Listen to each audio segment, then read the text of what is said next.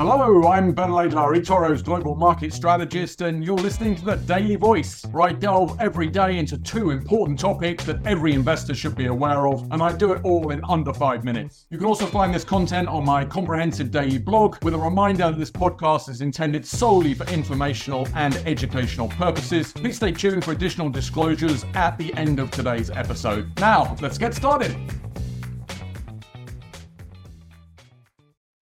Hey everybody, and welcome back to The Daily Voice. So our two topics today are firstly, the upcoming changes to the Fed's quantitative tightening and why this is bullish. And secondly, we have a new world's largest stock in Microsoft. And what does that mean? So to start with QT, so the US Federal Reserve is setting up to start easing back on the pace of its so-called quantitative tightening policy. That's been shrinking its gargantuan balance sheet from $9 trillion peak back in a couple of years ago to about $7 trillion today.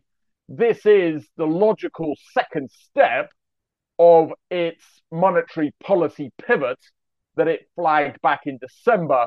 And we think it's positive for sort of four reasons. Firstly, a slowdown in Treasury and mortgage bonds rolling off the Fed's balance sheet is consistent with a nearing of interest rate cuts. Why? Because the Fed doesn't want to send contradictory policy signals of loosening policy on the one hand by cutting interest rates at the same time as tightening, which is what the effect is of quantitative tightening. Secondly, if the Fed is selling less bonds, then there is a better supply balance in the market. Everything else being equal, that's positive for bond prices. Thirdly, an early wind down of QT, I think, would calm investor fears of a repeat of the end of the Fed's first quantitative tightening program back in 2019, when the Fed drained too much liquidity from the financial system and drove a spike in volatility and funding concerns. And fourthly, I think this early end to QT would open the door for others to follow. The ECB, the Bank of England also have quantitative tightening programs, are also looking to cut interest rates this year. So I think the Fed would just be starting off down a path for others to follow. So the second thing we're looking at is Microsoft, now the world's largest stock, market cap $2.8 trillion, a little ahead of Apple, and basically the only two stocks in this rarefied $2 trillion club. Why is Microsoft now the largest stock in the world? It's been all about AI.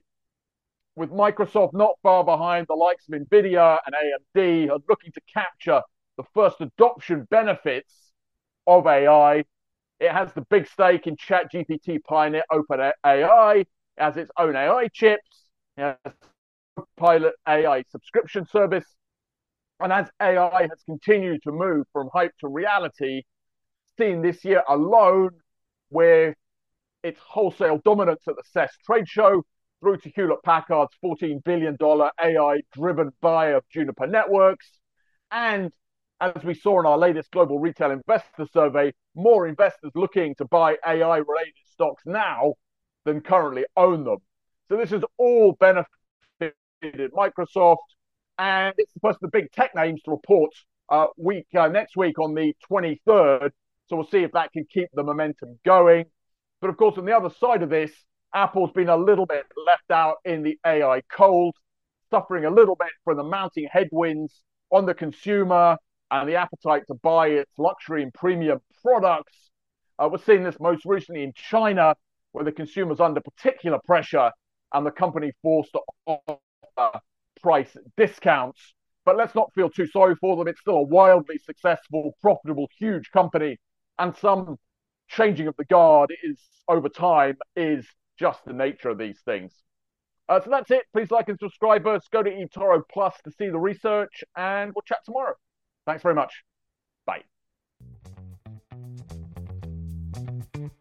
You've been listening to Digest and Invest by eToro. For more information, please visit us at eToro.com. This podcast is for information and education purposes only and should not be taken as investment advice, a personal recommendation, or an offer of or solicitation to buy or sell any financial instrument. This material has been prepared without taking into account any particular recipient's investment objectives or financial situation and has not been prepared in accordance with the legal and regulatory requirements to promote independent research. Past performance is not an indication of future results.